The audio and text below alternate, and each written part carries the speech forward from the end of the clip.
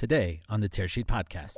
I'm shopping and I'm otherwise traditionally comparing prices. And if I'm more value conscious, that is how I shop. And that, I think, sort of concept of being able to find comparable products, compare them, and shop for them and make a choice, I think has translated to financial services as well. In some sense, exacerbated by the move to the digital world, where now I can fairly easily, without having to walk into a branch, sort of do that comparison and then make a choice. So in that sense, I think consumers have been trained to expect that from their financial services providers. And I think they need to then reflect it in the way they put their offerings and their pricing forward. Welcome to the Tearsheet Podcast. I'm Zach Miller. Before COVID-19 hit, we spent a lot of time talking about the competitive environment for bank deposits. Every week, an incumbent or new challenger bank was making high-rate offers in order to attract new customers.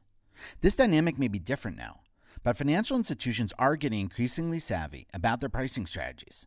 Borrowing from retail, we're moving away from one price fits all into a more data-driven and competitive market. Joining us on the podcast today is Nomis' Prashant Balapur.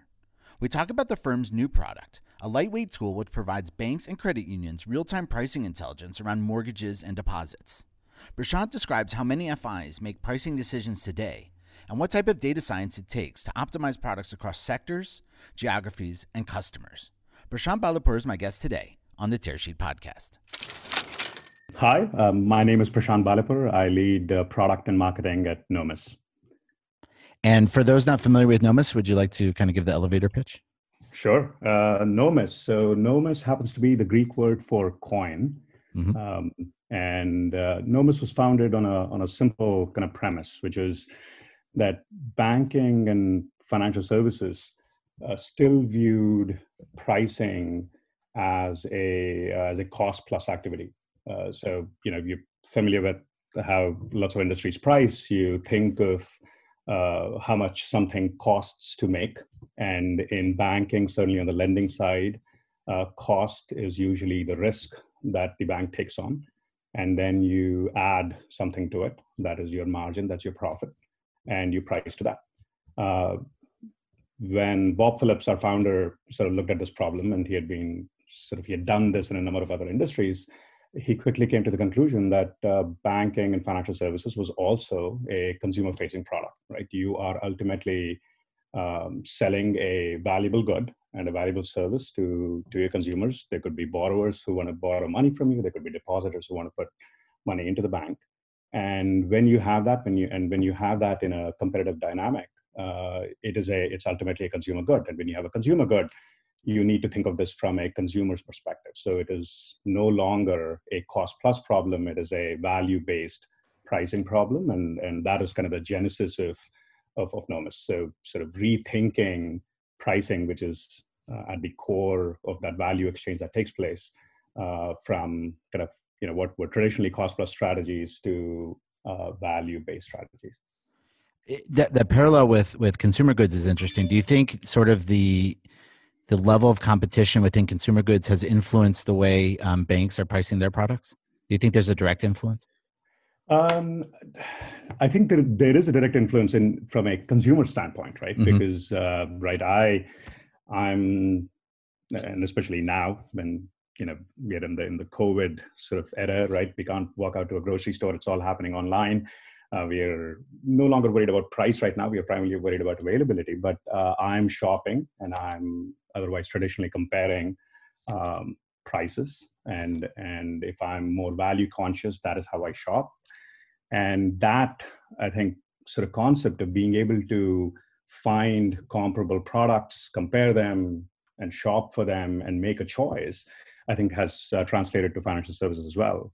In some sense, exacerbated by the move to the digital world, where now I can fairly easily, without having to walk into a branch, sort of do that comparison and then make a choice. So in that sense, I think consumers have been trained to expect that from their financial services providers. And I think they need to then reflect it in the way they put their offerings and their pricing forward.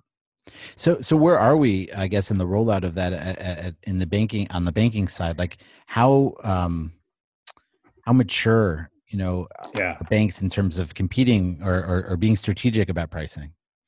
I think it's so different markets and different sort of segments seem to be at varying points of maturity. But uh, if you think of the deposit side of the house, so sort of broadly speaking, uh, right, you banks take in dollars from consumers, deposits, savings and deposits, if you may, and they lend it out. And on the deposit side of the house, the concept of using data and analytics to think both strategically but then tactically about pricing has become quite fundamental. On the lending side as well, essentially thinking about not just risk, but thinking about competition, thinking about the value exchange that is taking place, a consumer's willingness to pay has also become sort of dominant.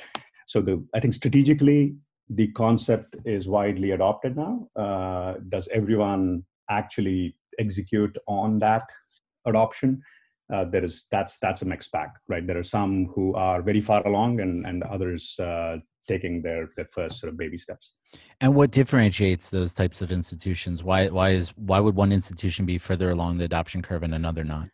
Right. So I think a couple of factors seem to come into play because we work across a number of different geographies. And, we are in Asia Pac. We are obviously in the US. That's where we're headquartered.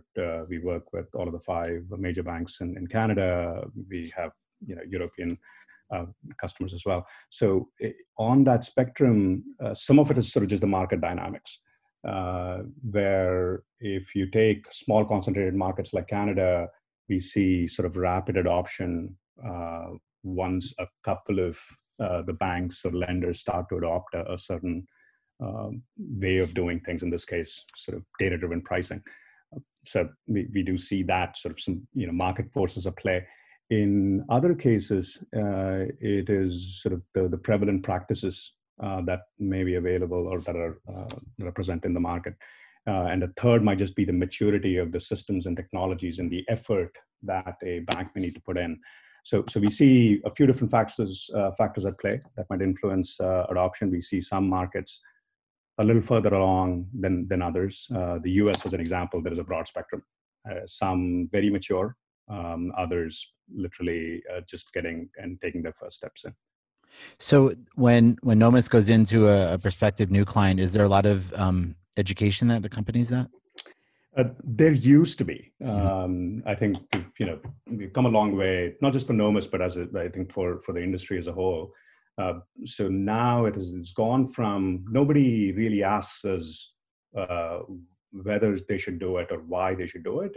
I think we go straight into the how and the best way to approach it and how to get the most value fastest or minimize risk and so forth.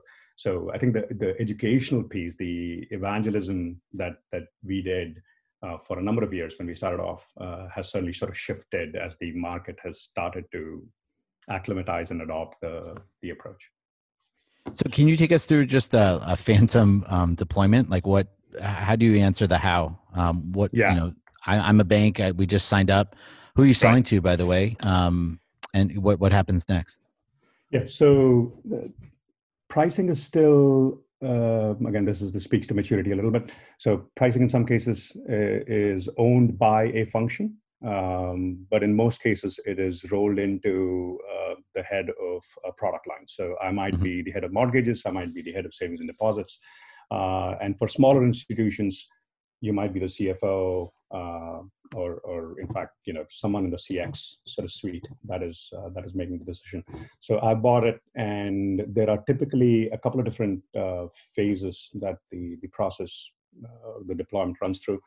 But before we get into that, I think it depends on the end of the problem that you're tackling. There are some banks where it is critical to get the pricing analytical decision making right. That is the back end or the back office sort of portion of the puzzle. In some other institutions, it is critical to get the front end or the frontline problem right, and to address that right off the bat.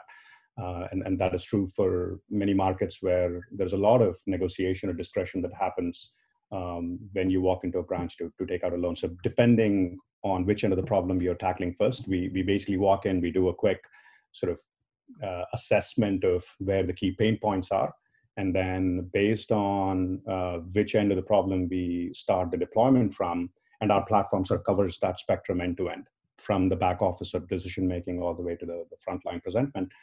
And based on where we are starting, there are a couple of different approaches. But if it's the back office, for instance, you would start with a quick assessment of data and sort of sourcing that information, moving into an analytical exercise, and then a rollout to their core product and pricing teams.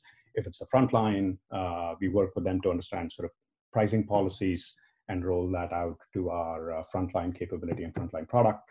And that there's a change management and training exercise that goes through that we take their frontline bankers, for instance, through.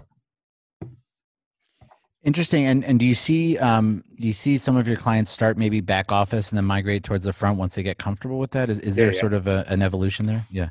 Absolutely. Yeah. So in fact, we started off in the back office. Our pedigree, again, given our founder's background, was very much and continues to be rooted in that data science, that deep understanding of consumer behavior, and using that to applying that to pricing. So that's where we have traditionally started, and that's where I think most of our deployments start, and then they will migrate to what we call execution and then eventually presentment. We have had more recently cases where the urgency was all about managing that frontline and inculcating that behavior change in what we call the last mile exchange, meaning you could have the best science and best optimization in the back end, but if you haven't sort of changed salesperson behavior in how they then communicate it to or have that dialogue about product and pricing with their consumers, none of that value flows through. So more recently, interestingly, we've been starting in the front line. They've been putting that in place and then talking about the science and the optimization sort of that is under the hood. And how's Nomis price? Like, what's the pricing model? Yeah, so we are cloud-based SaaS. So the entire platform, there are a series of modules. It's a subscription service. It's typically anywhere from a 3 to 5 year subscription. So our traditional products, and we'll touch on kind of some of the new things that we've just launched, but our traditional products are, you could think of them as enterprise SaaS. So, hundreds of thousands of dollars as a subscription sort of price point annually over a 3 to 5 year term. And the newer offerings are quite different, because the other thing that we have realized is we are pushing to accelerate kind of time to value and time to market with our customers, and in some sense also democratize the adoption of pricing. So we are taking these concepts, packaging them up, and rolling out, and I've rolled out very recently products and modules on the platform that are at a much easier to absorb and easier to adopt sort of price point. But traditionally 3 to 5 year sort of subscriptions with kind of annual pace. Got it. So I think it's a great time to talk about those new products. I know you're excited about those. So can you describe what they are? Yeah. So we just launched a product called Insight. That's a small N for Nomis, and like Insight, but spelled a little differently. And the core idea was to sort of to arm our customers, arm the market with intelligence, and intelligence about how the markets are operating, and intelligence about customers themselves, without taking on any of the heavy lifting around data, around analytics, around systems integration. So the goal was how to equip kind of our customers and our markets with intelligence that they could make good decisions on without taking on a large sort of complex exercise, which most pricing deployments tend to be. So we have just launched in beta. It's initially available for the US market, and it's for two of the sort of pillar product lines that a bank has, A, deposits, and B, mortgages. And they solve sort of some fairly acute kind of needs. So on the mortgage side, the standard used to be that information that I would get to do mortgage pricing was on a 36-hour cycle. And as you might imagine, with the volatility and the craziness, that is just sort of too long. And we have now shrunk that down to literally real-time updates and information happening every 10 minutes. So, you're not quite in real-time trading land, but for mortgage pricing professionals, this has been an absolute sort of game changer, right? We have a cohort of early adopter customers who are absolutely sort of loving the product that's in market now. So a huge shift in the pace and the level and the granularity of information that is accessible to them. On the deposit side, a similar shift, not in terms of speed and pace as much as granularity. So traditionally in the US, most banks do price their deposits by region, but the most granular they might get is at a state level. So 50 states. We have basically sort of turned that upside down by starting at a customer and a consumer level, by understanding fundamentally what they care about, and then bubbling that up to say, not 50 states, how do you understand granular differences at a geo level, at a zip 3 level? So there are 929 zip 3s in the US. There are 41,000 zip 5s. That is a 20x at a minimum expansion of granularity. And what that allows our customers to do is to look at the problem with a little more precision. So instead of taking a big kind of hatchet to the problem, they're now starting to get a lot more surgical again. Lots of great traction and excitement, and even with the first batch of customers who we have onboarded, and lots more to come. That's great, and congrats on the product launch. Can you give us on the deposit side maybe some of the use cases for that some of your this beta cohort is yeah. So just I think a couple of things that are starting to stand out. The first is this basic notion. So if you think of the environment we are in, right, in the US, as in many markets, the central banks have cut their rates down to nearly zero, where the Fed funds rate is sitting at 25 basis points. So rate by itself is really not going to move the needle a whole lot, right? And the reaction that banks have had to that, understandably, is that they're all starting to lower their rates.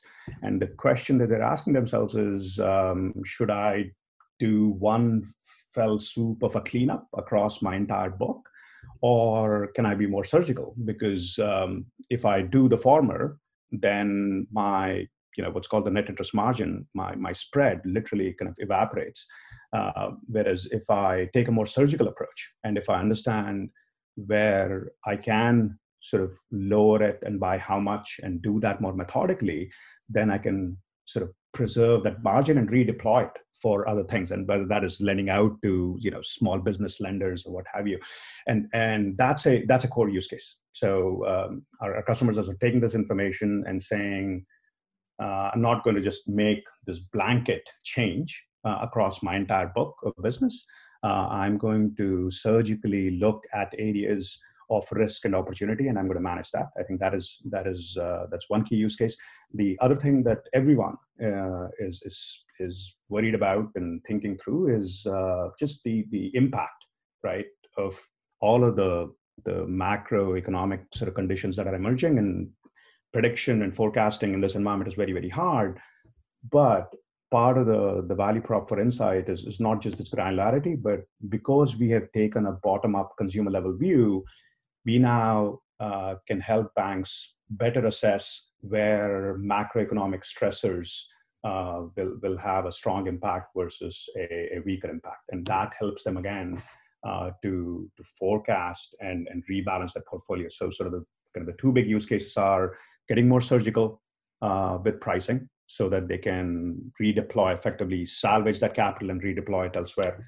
And then two, getting a better handle on just kind of where they will end the year. It's not a forecasting tool by any means, but it has enough of the macro and micro factors sort of built in that they can take their footprint and do a very realistic assessment of where they're likely to land. That makes a lot of sense. So I guess we have time for one last question. I want to look a little bit out into the future. So you just launched this new product. Yeah. Obviously, hearing you describe it, it makes a lot of sense to me to understand how that fits into the existing products as well. Where are you taking the product over time, like over the next 12 months? What are your biggest priorities in terms of pipeline or focus? Right. Yeah. So I think kind of three things. The first is what we just described, right? Which is how do we democratize adoption? So pricing and pricing technology has typically been the purview of the large banks. And we want to make it easier for everyone to adopt it without kind of investment and total cost of ownership being a key hurdle. So there's a big focus on how do we simplify it? How do we make it easier to adopt? And Insight is kind of a first step into that. The second is a theme we have actually had for years now. It's not a sort of new strategy, but something that we will continue to pursue, which is we believe that pricing, again, ultimately is that value exchange, right, between the bank, the lender, and the customer. So making pricing customer-centric and holistic in that sense is critical and crucial. There are lots of things from a product perspective that are going on around it, and it will come down to things like how do I present and execute offers that may not just be about rates or pricing in a traditional sense, right? It could be rewards, it could be other types of incentives that I'm providing my consumers, and banks need a lot of help in that area, and the platform will continue to sort of push in that direction. And the third is just the natural kind of shift to digital. And as that happens, we have a number of customers who are sort of asking us to sort of support them in that endeavor, right? And that's a bit of a technology, there's a technology angle to it, meaning how do you then increasingly enable the consumption of pricing and the right offers to be delivered in any channel, right, in any format. And there are a number of things that we're doing from a platform perspective that sort of gives our customers and the market that agility and that flexibility. So sort of those are the three things: sort of democratize it, right, make it accessible to everyone, get down to the sort of present pricing holistically to a customer. It's not just about rate. Think about all of the incentives, and then make it ubiquitous for them to deliver regardless of the channel. Sean, thank you very much for joining us on the Tearsheet podcast today. Awesome. Zach, this is fun. Thank you.